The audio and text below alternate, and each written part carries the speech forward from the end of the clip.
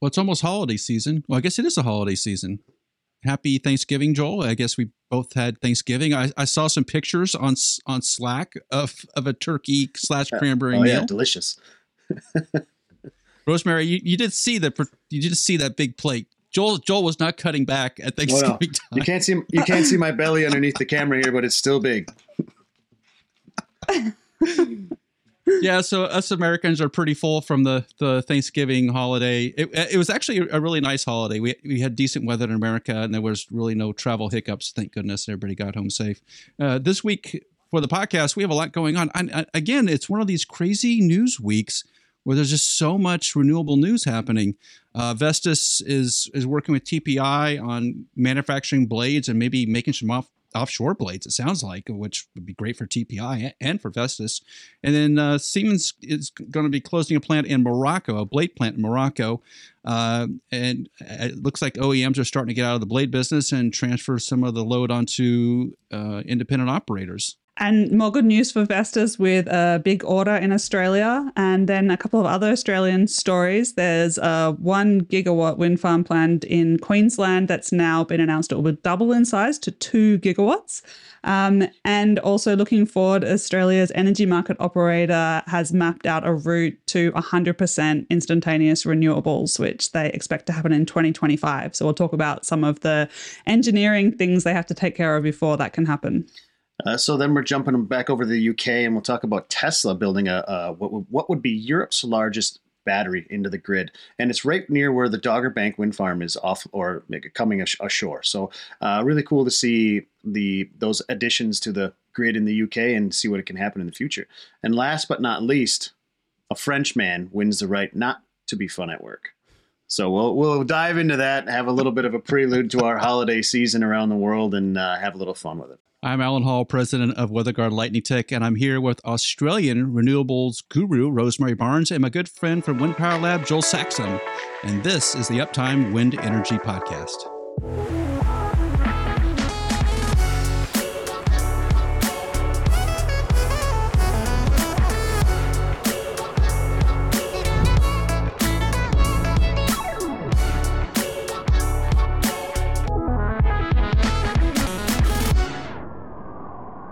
All right, Rosemary, Vestas has signed a multi-year agreement with one of your former competitors, TPI Composites.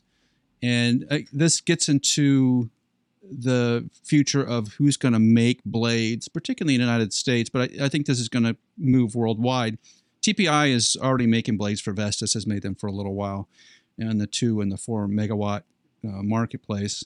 But they're talking about making some investments in expanding production capabilities to handle the V163 4.5 megawatt machine and the V236 15 megawatt machine. And I believe the V236 15 megawatt is an Equinor machine, I think, for offshore, if I remember that correctly. So the TPI has a facility that was making blades in Rhode Island, and they had stopped, but that may be opening again now because it's really close to the shoreline.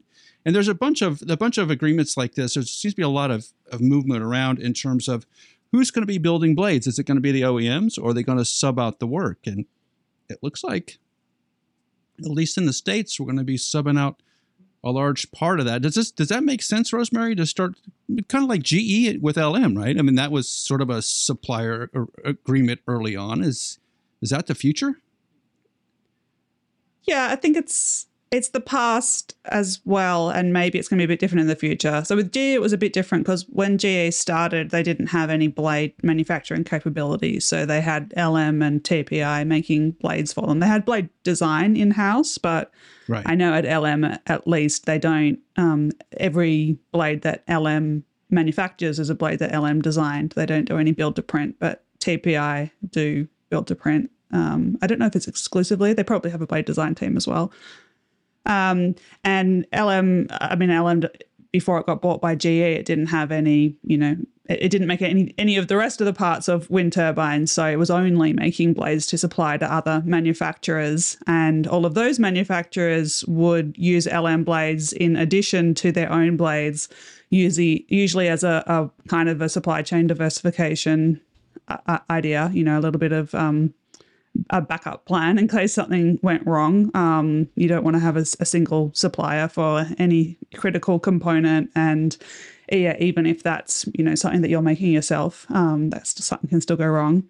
But I wonder if the future, more of the same, but maybe with increasing emphasis on the third-party supplied parts. And I can see that it kind of makes sense for, like, if you take somewhere like Australia, for example, we're very far away from any existing wind farms. I think most of the blades that go to Australia are made in India or China usually, so it's quite a distance to get them there. It's it has been a big market, and it's going to be a very big market moving forward. There's a lot of plans, and I think we'll talk about some of those later in the episode today. But for a company to start a factory there, that company needs to have lots of sales in the area. Whereas if you have someone like TPI who are making blades for all sorts of manufacturers, and they could supply, Vestas wind farms, they could supply Siemens, or all of them, GE.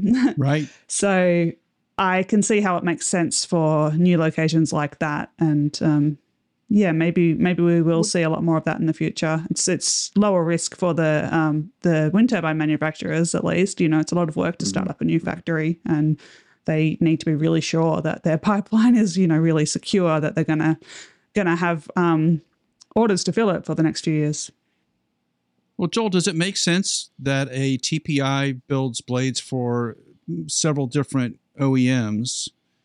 And if they're going to do that, especially if, say they're making a 3 megawatt blade for GE, and they're making a 3 megawatt blade for Siemens Gamesa, which eventually will happen, would they just not use the same blade design? Doesn't that make sense? If you're going to be in the manufacturing space, why would you have two molds, two different setups where you can just cause yourself mistakes? Won't it make sense for someone like a TPI to say, hey, everybody, let's just settle on one design here and make it easier? So it can make the products less expensive. That used to happen in the past. Some designs where you just like, hey, we need some of those LM 40.3s, and you could just bolt them on to whatever turbine you want. But I think as we see wind turbine technology, innovation cycles going so fast, everybody's trying to get that little bit of edge, right? So you start to see more, of course, aggressive blade designs. And I don't think that, and it's for low wind speed versus high wind speed, and the little specifics here and there. And as you see more of those things change, I don't think you're going to see that much. You might have, okay, so say you have a TPI factory and you have a bunch of really skilled technicians. You might, instead of having a 3 megawatt blade that fits a bunch of different platforms, you might have 2 or 3 lines, production lines of different kinds. Because I know like TPI also makes Enercon blades. You know what I mean? So, they'll make different ones for different manufacturers. And I just don't see while it probably is more economically feasible to have, for the industry as a whole, everybody, all the different OEMs want to have their edge in the marketplace. So I don't think you'll see that. Everybody wants a little bit of a custom thing. Yeah. LM did attempt to do that years ago because, they had the same thoughts that you're having, Alan. I assume it's so obvious that, you get the economies of scale, and you can get better reliability if you have more blades out there to learn from. You get, better and better at it every time. But yeah, LM gave it a pretty red hot go 10 years ago, or maybe even more. And yeah, probably more. They just didn't really sell. I think that the issue is that there's no way to make different turbines like to get the edge in technology, to have the best turbine. You can't do that if you can't change the blade. The blade's where it all starts. That's a part that's going to capture the energy, and all the, the loads in the blade are transferred to the rest of the turbine. So, if you all had the exact same blade everywhere across the world, then everything else would start to look very much the same as well. So you kind of stagnate. So I'm not sure if overall it would lead to a better system. So I'm not sure. On the one hand, it makes sense, but on the other hand, I can't actually see it ever happening. Yeah. Well, Joel, am I wrong about this? But the American auto manufacturers, I don't think Ford makes their own engines anymore, right? I think there's They make a talk couple about a of critical component. They make a couple of them. Yeah, right. So But they've not even all of outsourced probably the most critical component Yeah. of the car is But- the engine, and But they set they're up outsourcing that. they set up agreements too. Like, okay, so now if we're talking cars, like trying to equate the Yes. two. If you go tires, now tires are not. I mean, they're a critical component. You can't get down the road without tires. But the tire isn't going to make or break a vehicle, right? Like you can have a little bit. Like True. if you're in a Corvette, yeah, your tires are a little bit different than they are in a passenger car. But they don't make or break it. Now the engine and transmission combination, that might be something that make or break that model of car. So even if Ford is outsourcing what engine they're building, they're going to have an agreement that this is the only engine that this thing can go in, besides specific models, right? So Okay. so they may have someone that makes outsource build it, but they're going to say, hey, that is just for us. That doesn't go in. They're not giving away the what's the new motor they got? The Coyote 5.0 liter. They're not letting anybody else have the Coyote 5.0 liter, even though they're not probably manufacturing it themselves. You know what I mean? So Yeah, so in that way, it's similar Yeah. to TPI making blades for somebody. yeah. Their blades are outsourced, but that custom model of, like, when we were at Hamburg, Enercon was debuting that 75 meter blade, that the Right. I think it's Yeah. or the 175 platform, whatever it was. They're not going to, because that's their new hot rod in the marketplace that they're counting on for sales. They're not going to let everybody have that same blade design. And Rosemary, are these blades really that different? Really? Yes and no. I mean, they all do the same thing. And, if you gave any designer the airfoils that, Siemens was making and the wind Right. speed that it should operate in, then they would come up with very, very, very similar geometry for the blade. So in that sense, no. There's some innovations with manufacturing.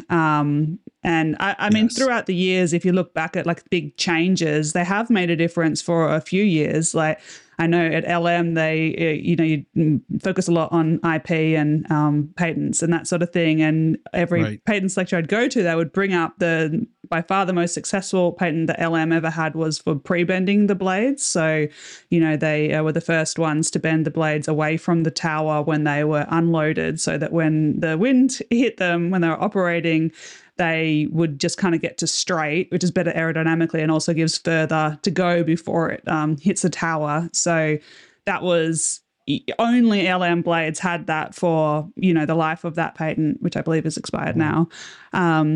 And so that was huge for them. And then there's been some other ones as well with materials, figuring out how you can use carbon fiber and preforms and maybe carbon fiber fiberglass blends. All these sorts of things don't sound like, to somebody at the bottom of a wind turbine, that's not something that you're going to notice looking up at it and be like, oh, wow, that's an LM blade. But they certainly made a difference for annual energy production and for, the cost of the blades. Yeah, it's I guess it's, to answer that question, it's like, what's a significant difference? And what's a significant difference to a engineer is maybe different to everybody else. Right. Well, there seems to be some more consolidation in the blade manufacturing group. Siemens Gamesa is going to close their factory in Morocco, a blade factory, which again goes back to how much work are the OEMs really going to do? If they're closing the blade factory in Morocco, and Siemens Gamesa has a big footprint in Africa in general, it seems like they're definitely consolidating and thinking about offsetting some of those expenses onto another company to take the responsibility of that. Now, Siemens Gamesa cited a whole bunch of different factors for why they were closing the factory, but they are Ukraine, of all things, aluminum prices, supply chain problems, competition, the usual stuff. But that would apply worldwide. Why Morocco? It just, especially since you're close to the shoreline, it makes sense to keep that blade factory open if you're trying to deliver blades up to the Mediterranean or somewhere. That would make sense. But I think the consolidation continues because we also see a shift south towards Australia, of all places. Vestas has got a big project down in Australia, the Golden Plains Wind Farm, where they've secured a big order for 756 megawatts of turbines. So it'll be 122 V162 6.2 megawatt machines. That's big. And Joel, are you ready for this? They have a 30-year service and maintenance agreement to go with that. Wow. I mean, but that's standard in Australia, right? I mean, Rosemary, correct me if I'm wrong, but most of the industry down there runs on FSAs. But 30 years, man. That's man. The guy who signed that contract. Yeah. Vestas must really trust in that V162. Yeah. Yeah. I'd really be interested to see what's in these agreements in terms of, because you just trust them then to maximize your asset, to make sure that they're, operating efficiently and got the best maintenance strategy, and, an availability guarantee or a performance guarantee that can really only set like minimum acceptable levels. And I'm constantly surprised that developers in Australia don't seem to be concerned about, 2, 5, 10% maybe, improvements that they could be making years into the future by adopting a different operational maintenance strategy. You just kind of, I don't know. You're obviously leaving something on the table if you trust somebody else to operate and do the service, because, say that you've got a problem and you're going to have to repair a bunch of blades. They're really only worried about making sure they meet that minimum level. They're not going to be, I assume that they won't be proactive to get them up as soon as possible and to be, maximizing yield. But maybe they've got some sort of bonus payment in there. I don't know. But like I said, I'd really love to see these contracts, because developers are so trusting of these OEMs to, give them 30 years. If they only had somebody consulting in Australia that knew those details, they could help them. I just don't know anybody, though. Do you? Well, that's why I'm so interested, because I'm the one who's in the conversations trying to translate between Danish engineer and Australian developer, and make sure that all the problems are under control. So I wonder if we we will be hearing from that developer at Offload Consulting. Maybe we'll be working together in the future. So here's a question for you, Rosemary. If we go energy sale to the grid, now let's calculate this. I got a spreadsheet open here. Any energy sale to the grid at a kilowatt hour, what's a wholesale price in Australia right now? Well, it varies obviously from day to day. I can look it up right now and tell you what it is this second. 40 cents? Just opennem.org.au, and if I go onto 1 day, over the last 24 hours, we've seen 257.62 per megawatt hour. Okay, so 257. So divide that by 1,000. Yeah. So $257. Is that what you just said? Yeah, it's an expensive. That's an Australian though, right? Expensive day. That's almost an American dollar. Yeah, they're so like 160 or something US. Yep. So I'll go. See what I'm saying, Joel? That's crazy. So 160. That's one. No, but that's not the average. No. That's the immediate price, right? So spot price. Yeah, but that at a actually it's 162. Oh, I misread that.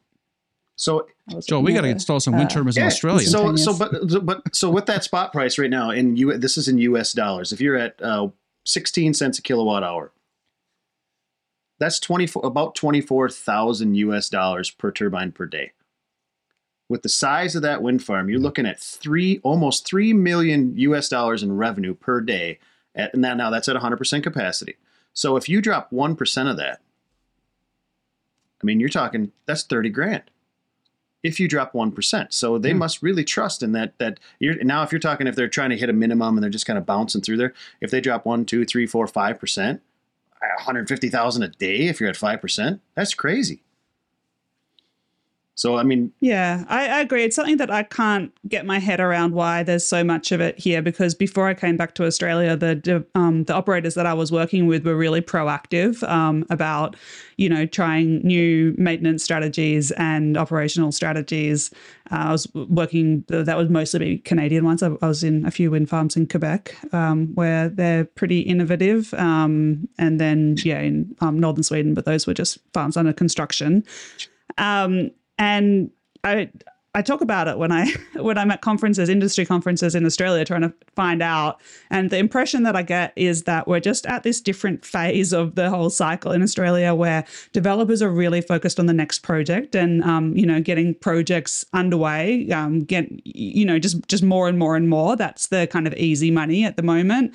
And I expect that in 5-10 years, when that all slows down, that then people will be more worried about, getting that 1 or 2% from existing assets. And I mean, it can be more as well. If you've got an actual problem in this strategy, then you could definitely see 5%. And some of the, I often get brought in to look at serial defect problems where, they've got to eventually take down, every blade on a wind farm, or at least, stop them for a week or something to do repairs on, maybe not every blade on a wind farm, but, on the affected population, which, could be 10, 20% of blades. The speed that you do that and the way that you do it as well, making sure that you're doing, non-urgent maintenance on days when the wind isn't good or the price of the wholesale spot price is low. There's huge differences that you can make by, strategizing on that. And it just really surprises me that the OEMs are so hands-off. But I have also noticed that they seem to be kind of hands-off in the contract stage when, contracts are being developed and agreements are being signed. But later on, when there's a defect, and the OEMs that I have worked with, which is most of them by now, are exclusively terrible at communication. They, it's like, oh, we've got a serial defect. Don't worry about it. We've got it under control. And that's kind of the end of what they will communicate at first. And so then the developer's like, well, actually, we don't have anybody on staff who knows anything about blades. We've got no way to tell if what they're saying is reasonable or normal or under control, or if this is going to be a huge problem. Becomes especially a big problem if you want to sell an asset or refinance or anything. Then, you need to actually know where you stand. At that point, I think maybe developers, operators are wishing that they had thought about it more at the stage of the contract. But like I said, I don't quite understand, but I think it's maybe to do with maturity and just the fact that it's just all systems go for getting more turbines in the ground now. That's what everyone's spending their effort on. And there's only so many engineers in Australia, and they're all working on development as far as I can tell. Yeah, with those energy prices, Joel, I mean, those would be dream prices in America, right? Yeah, but like Rosemary said, that we'd have to look at what the levelized cost is over the year to kind of do an apples to apples. Yeah, otherwise, that was one day, and PPAs aren't maybe all that much. You have to give me some warning, and I can put together some stats for next week's episode if you like to get a more broad representation. I'm actually not following the spot price every day because I think you're a mechanical engineer, not an analyst. I think your supposition is about perfect, though, Rosemary. Everybody's focused on getting these things in the ground, so all the engineering effort is on development, and then it's just once they're in, hand it off, and we'll move forward. But that may come back to bite them in the butt a little bit. Lightning is an act of God, but lightning damage is not. Actually, it's very predictable and very preventable. Strike Tape is a lightning protection system upgrade for wind turbines made by WeatherGuard. It dramatically improves the effectiveness of the factory LPS so you can stop worrying about lightning damage. Visit weatherguardwind.com to learn more, read a case study, and schedule a call today. Rosemary's talking about all the developments happening in Australia, up in Queensland, which I guess is like the Silicon Valley of Australia, from what I can tell, is set to become one of the largest wind farms in the Southern Hemisphere, not just in Australia, with the Queensland government announcing plans to double the size of the McIntyre wind project. So the project already is about a gigawatt, and they're going to bump it up to 2 gigawatts. So it's 180 turbines moving up to 360 turbines. Yeah, gigawatts. From 1 gigawatt to 2 gigawatts, right? So that they figure it's enough to power about 1.4 million Queensland homes. That's a lot of homes. The Labor government in Queensland, as part of this deal, is talking about establishing a blade factory in the next couple of years up in Queensland. The blades that are coming from this new project or the expansion project will be coming from India, which makes sense. But this seems like with all the activity in Australia, they're wanting to work with somebody, maybe one of the OEMs, maybe one of the operators, to create a wind turbine manufacturing facility in country. That makes sense. But Rosemary, as you were just saying, engineers there are all kind of tied up working on projects. Is the infrastructure there for Australia to open a blade factory? It's not ready to start tomorrow, but when new wind turbine blade factories are opened, it's usually somewhere where they haven't made wind turbine blades before. It's not a problem. It's not like highly skilled labor. I know I was looking at some of the job ads for an LM factory that was opening somewhere one time, and it was like, if you've ever manufactured anything before, then that gives you a big head start, but you don't have to have. So, all the training's provided. So I don't think it will be such a huge problem.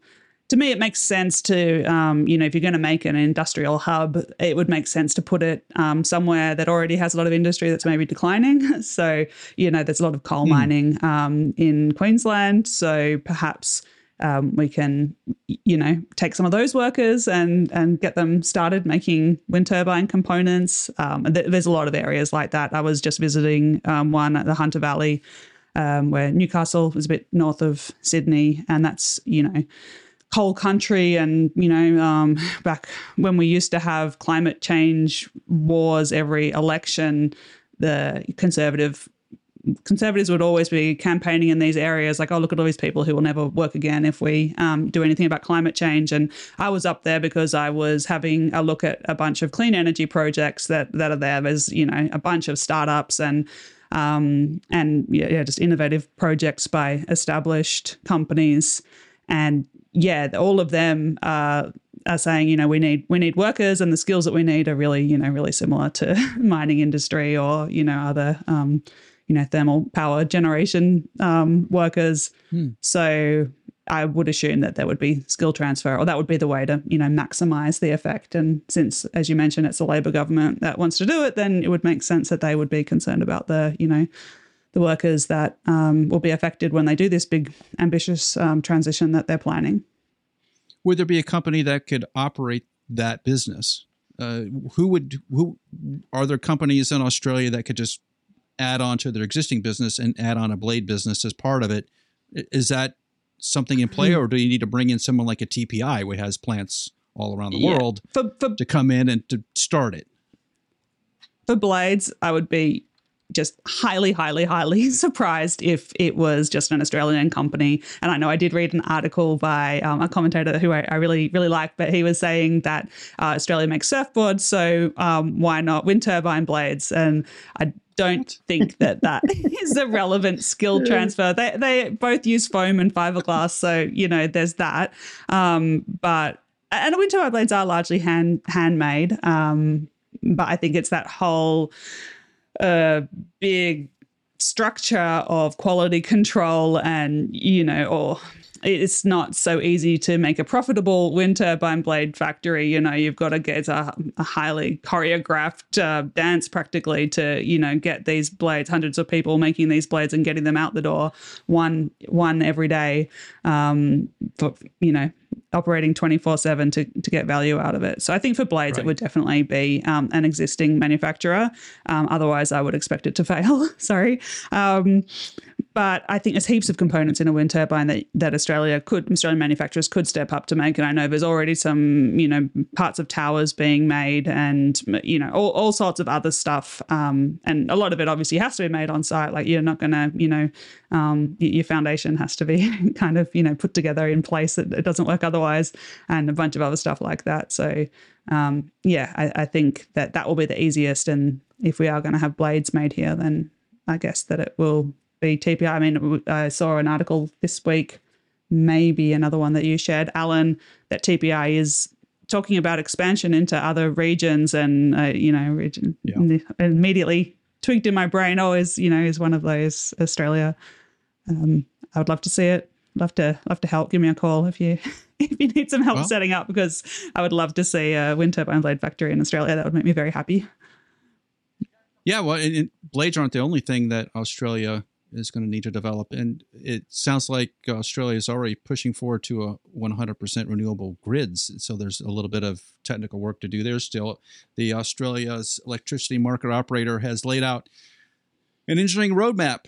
From what I can tell, it looks like they're trying to get the grid to 100% renewable, which is easy to do at times in sort of a statistical way. Like, yeah, we're making enough energy to get to 100%. But we're also sending energy outside of our neighborhood to power other places. So those things tend to be really temporary. It's happened in the United States in a couple of places. But in Australia, they're talking about making a 100% renewable grid and having a stabilized grid where they don't have a lot of natural gas / coal backing it up. And there's a couple of hurdles there still. The first one is you have a lot of output, right? And you have a lot of variability. You have a lot of rooftop solar, and you have wind and some hydro, I assume. How are you going to manage all that? And then it's all electronic, right? So the inverters and everything is feeding the grid. You have to have some control over those inverters, and are they doing what we think they're supposed to do? So Rosemary, it sounds like Australia is going to be leading that effort to really have a standalone grid. Are there resources to do that? That's a complicated thing to accomplish. It seems like you would need a lot of engineers working on just that problem alone to get a 100% stabilized grid.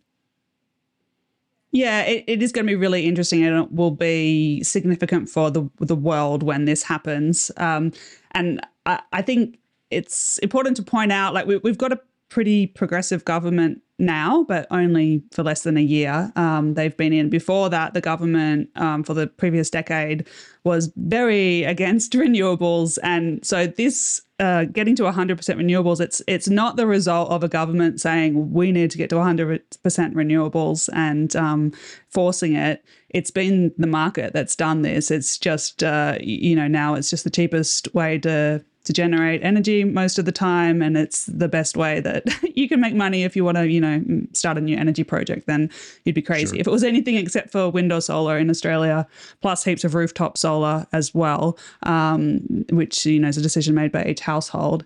And so we're going to get to that point. How are we going to manage to do that without just, wasting a bunch of energy? And like you said, this report, it lists the kind of nuts and bolts of what we're going to need to make sure is done by then, so that the grid doesn't just collapse the first time. Right.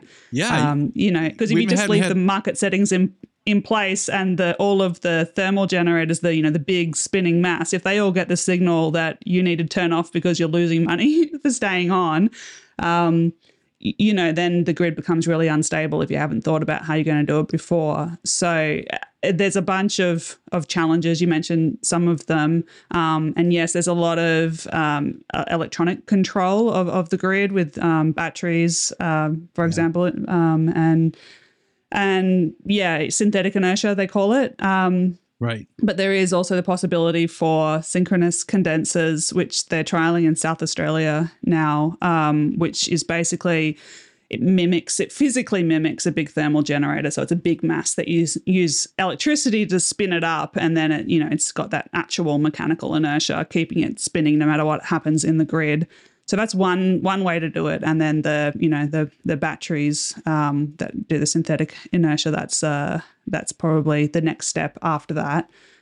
And there is some experimentation being done in South Australia, one of the states in Australia who's kind of like led this transition. They've already had plenty of times where they have instantaneous 100% renewables.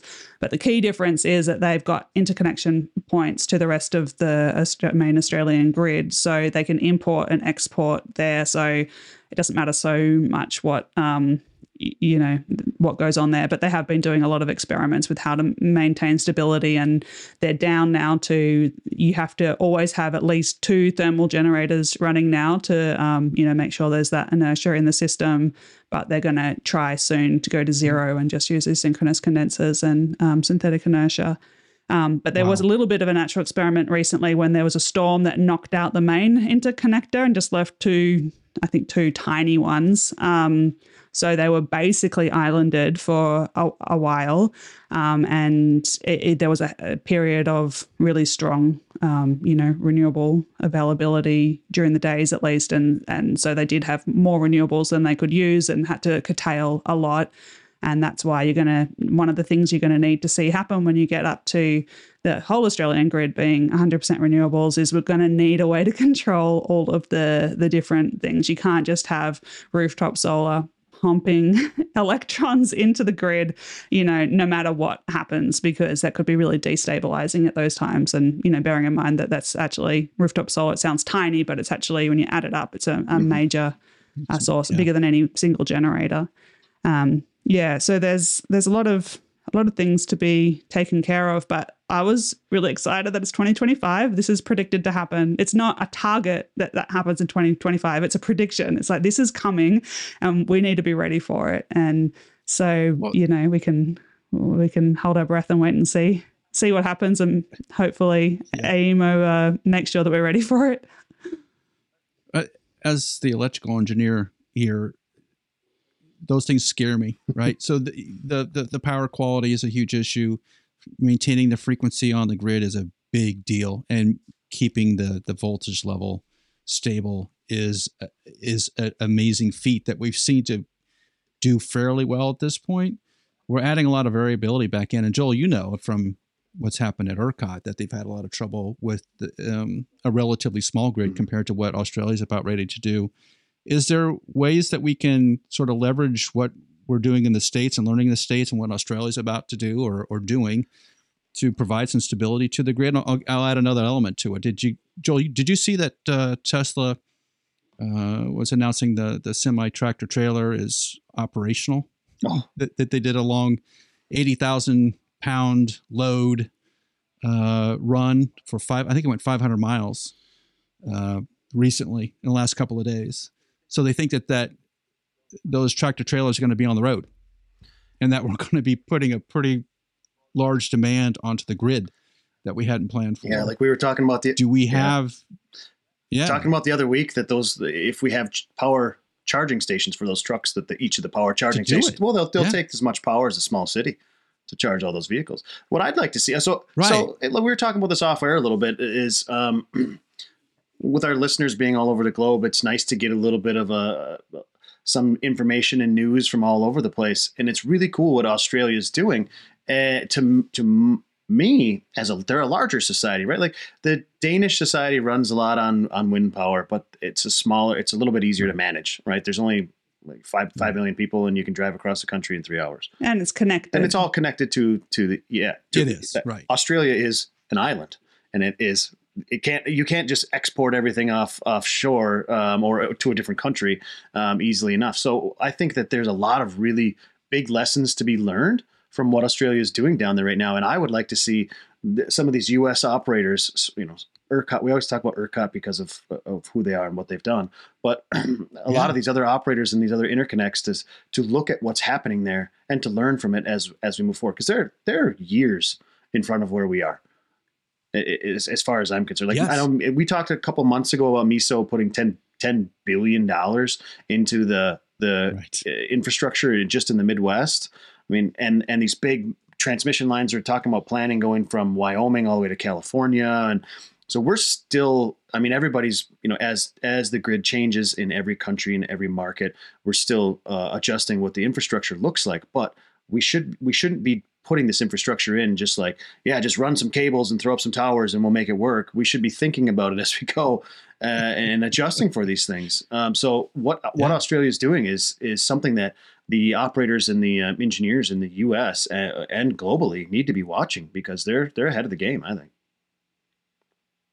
Yeah, we just visited the Hoover Dam recently, and if you look back and see how massive that project was and what it was intended to do, how it has evolved over time. It's about a 100-year-old project at this point. So it's paid for itself a couple times over, I assume. But yeah, you're talking about doing Hoover Dam type projects right now, but in renewables. That's what's happening at the moment, and how big of a cultural change that was for that part of America. Yeah, that's coming. That's really coming. That's going to be fascinating to watch. Really is. Dogger Bank and Tesla has put a big battery at the output of Dogger Bank, which is an offshore wind farm off the coast of the United Kingdom. So they've added about 100 megawatt battery. It's about 200 megawatt hours. That's right at basically just onshore. So all the energy rolls in offshore, plugs into this battery, which is there to provide a little more stability. So again, as Joel, you were talking about, you're seeing the world take on these different projects to stabilize the grid with renewables. There's another one, case in point. And yeah, I think, Rosemary, as we were talking about before the show started, you didn't think that was a very large project, but it's just the first, right? It's the first of probably several. Well, space is a little bit more limited in the UK than it is in Australia. That could be a reason. Yeah. Battery doesn't take up very much space. No, I was just I was surprised to see it described as the biggest battery, because I checked and I think there's five bigger than that in Australia, and Australia's a much smaller country, so population at least. Population-wise, yeah. right. So I was a bit surprised, but it is really interesting to see that they're adding a battery to existing plans. The big battery in combo with a solar farm or a wind farm or both that I've seen have usually been all developed together, or it's been a standalone battery somewhere else. So it's interesting to see it being added on. And I was also interested that it's an offshore wind farm. One of the topics that there's a lot of interest in for energy startups recently is offshore energy storage. And to me, battery onshore, where the grid connection is, that's the place to do your offshore energy storage. So yeah, now we're seeing that actually happen. That will set the benchmark for what any of the exciting new kinds of ocean energy storage have to beat. So yeah, look forward to watching how it plays out. So you think there's going to be how many gigawatts or terawatts of battery? How many terawatts would the UK need? I think they said 4 terawatts in America is a rough number, if I remember correctly.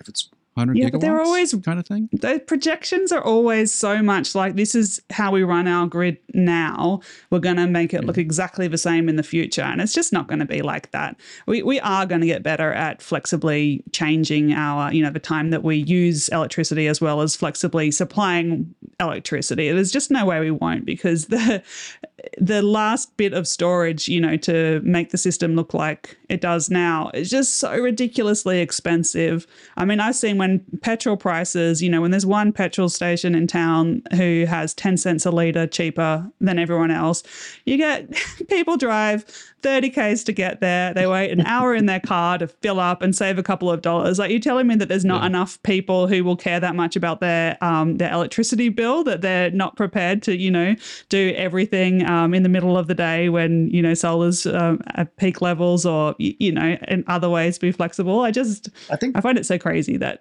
we think that we're just definitely going to do things exactly the way we do now, because that's what everyone's used to. I think that will come. That's my opinion. That will come, Rosemary. So one of the reasons why you have that with the fuel prices is it's so dang visible. You drive around and there's a big sign that says, here's how much the price is.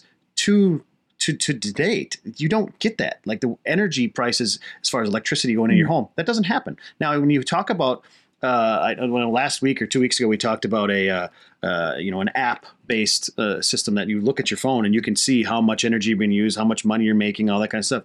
As that becomes more commonplace, I think you will have. I mean, one of the biggest things in energy, and my humble non-electrical engineering opinion, is people just waste energy. I mean, it's back to when you were a kid, like, close the refrigerator. What are you doing? Like, turn the lights off, like that kind of stuff. But that is something that we don't, as I know, as an American society, for sure, we don't take into consideration that much. But if you had on your phone, like your phone was like, ding, hey, you've used $10 of energy already today. Oh man, I better turn these lights off. So, if as that becomes more and more common, I think you might have people actually conserving energy, at the, and instead of using it in waste is my thought. Yeah. I think you're definitely right that the first step is awareness. And, I mentioned that I worked with some, really innovative wind farm operators in Quebec. And I remember this one, I walked into their office and they had this huge screen up with the current price of electricity. And it was like, I don't know, it looked like a gambling screen or something. It showed how much money they were making every minute. It ticked over and and that really drives, do I really need to go up and, check the, whatever torque of the de-icing system bolts in today? Do I need to do that today when, we're making so much money? Maybe I'll save it. I'll look at the forecast. Okay, it's going to be less windy later in the week, or it's going to be more sunny, so the price of electricity will be lower. And the same with some of the innovative companies in Australia. I went into Neoen's operating room and had a look, and they've got like a thousand screens in there with numbers. And very prominently you can see exactly what the price of electricity is and what they're earning. Maybe it'll be the same in people's homes. You got your thermostat and maybe there's a big number on the top of it that says how much electricity costs right now. I don't think that we'll be getting alerts on your phone that tells you to turn off your lights. I think that you will have programmed that, this is the minimum lighting level that you're happy with if you're home. And, some other automated stuff like that. Yeah. I was listening to some other podcast, a competitor. I can't remember the name, so I can't mention them and draw viewers away from this one. I can't remember the name, but they were interviewing somebody who has, like a similar kind of thing to the app that I was talking about in Australia that helps people manage their, time of electricity use. And it was saying one of the most useful things that their app does is it's watching the state of charge of the battery in your electric car. And so if it knows you're at home and your car battery is low and that you haven't plugged in, then it will send you a reminder that says, hey, did you mean to not charge your car? Because, it's about to be, it won't have enough for you in the morning. So there will be ways that they can add value to the customers, draw them in with something that improves their lives. And then I think from there, it'll be a reminder that says, if you had agreed to be on our flexible plan, then you could have saved $20 last night because, there was this event that you couldn't participate in because you were asleep or stuff like that. I don't think it will be as intrusive as your thermostat being, or your air conditioner being turned off, or your you go like, I'd like to turn it up to 72. An alert on your phone every 5 minutes. Telling you what you need to get up and do, or it wakes you up at 2 a.m. Put your laundry on now. Like it's not going to be like that. I'm thinking it'll be a bit more user friendly, I think. When I woke up this morning, and this is what I'm thinking about. We have like the Nest thermostat where it's really user friendly. Actually, the user interface is. But I'm thinking like you push the thing and then you turn it, and it's like it'll be 72 degrees in your house in 25 minutes. And I'm thinking like if it said like this will cost you $7.46. You sure you want to do that? Like, ooh, $7 that might pay for lunch. Nah, 70's fine. It could do that. It could already do that. You can already forecast the electricity price, or it could know your tariff, or But economies are based on energy. They just are. But they're not based on wasting energy, and we waste so much energy. Sure? Have you met America yet? Yeah, but it doesn't have to be. I have. Okay. I have met America. I have opinions about the way you use energy over there. No, you can have opinions about it. I'm just saying every country, every nation, every development that has happened because of the availability of energy. And that could be in human form, or it can be in nuclear, oil, whatever. You pick your poison. But that's how societies grow, and that's how we get there. You're not going to see a country willingly cut energy production or cut the amount of energy that's delivered, because that without something significantly happening in what culture. about energy efficiency What about if you have sure. a huge cold store in your company, and you get onto a wholesale pricing plan, and now you Sure. turn the freezer on in the middle of the day when you get paid to do it because prices are negative, and then it will maintain its temperature right through to the next time that happens. Like that company is making more money now by using energy in a way that helps the grid. I just think it's going to be things like that. It's not going to be about not using any energy to do productive things. It's about using it smarter, much smarter. Yeah. Okay. I'm with you. I'm obviously, if there's a financial advantage to use less energy, people are going to do that, or companies in particular are going to do that. It just gets to the point of it becomes too much to manage. And you're a new mom, right? And you know how time management becomes super critical. Do you think you have time to check the status of your electric vehicle, make sure it's charging all the time, or what your thermostat's set at? There's some things that can be done. Yeah, you sort of run out of time in the day, right? And I think when these projects always pop up, and you see a lot of SaaS companies in the United States that are talking about these projects, and I think, when is the time if someone's going to do this? When the average citizen's going to do that? I don't think that's going to happen. I think it's going to be more of engineering people like everybody here of, we're going to design more efficient homes, we're going to design more efficient cars, we're going to design more efficient airplanes, which we've all done, by the way. We've done all those things. So it is... But you find time to go to the petrol station and fill your car up. So I think you can find time for some new things. And I think also the successful companies are going to be the ones that don't require their customers to make more time. Some people will be happy to trade off time for money, like the person that's happy to sit in their car for an hour to save a couple of dollars or filling up their tank. And some people are going to be happy to hand over, tell an app what parameters they're happy with in their home, never go below this temperature, never go above it. Sure. I always need my dishwasher finished when I wake up in the morning, stuff like that. And they'll be happy for a smart app to take care of the rest. All right. So I'll give you the Rosemary theory of relativity, right? Every time we bring up a topic like this, it's like relative to what, right? Replacing lights in America and incandescent lights with LEDs is probably one of the largest power changes that's happened in America in the last 20 years. But it's taken 20 years. Yeah. Oh, no, it's taken 20 years. Still but going you think on. how much energy... Yeah, but think about how much energy we are using less. We're using less energy now in lighting. All the street lights in America are going to LED at the moment. Those are huge numbers that we don't talk about. Right? We talk about changing the thermostat all the time. But the real numbers are in sort of these wider scale projects that we pay short shrift to all the time. And it just makes me crazy to think, people have worked their whole lives making those LED lights, right? And what a huge power saving that is, and how much power is in the United States in particular, it goes into lighting. How much energy reduction that is where we haven't built power plants. We haven't built that coal plant because we've just switched light bulbs. That's what I'm getting to. There are things that we can still do at that level, which are easier to do and probably have more impact than turning down our thermostat. Not that we shouldn't think about that. We should. But, there's plenty of engineers working really hard to make life a little bit easier. And I think that's one of the things we just miss.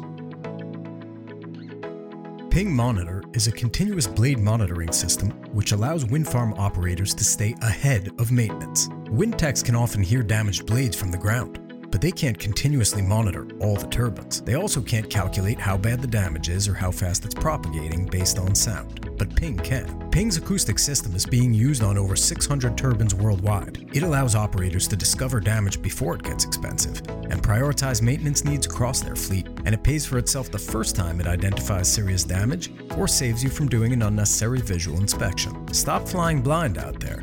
Get Ping's ears on your turbines. Learn more at pingmonitor.co.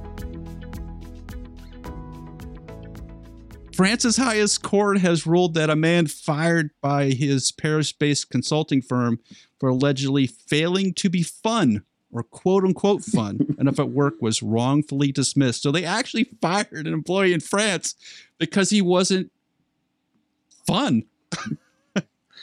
So in the holiday spirit, it gets to where we're all going to holiday parties, at least in America, and I guess it sounds like Denmark has a really good blowout season in Christmas parties.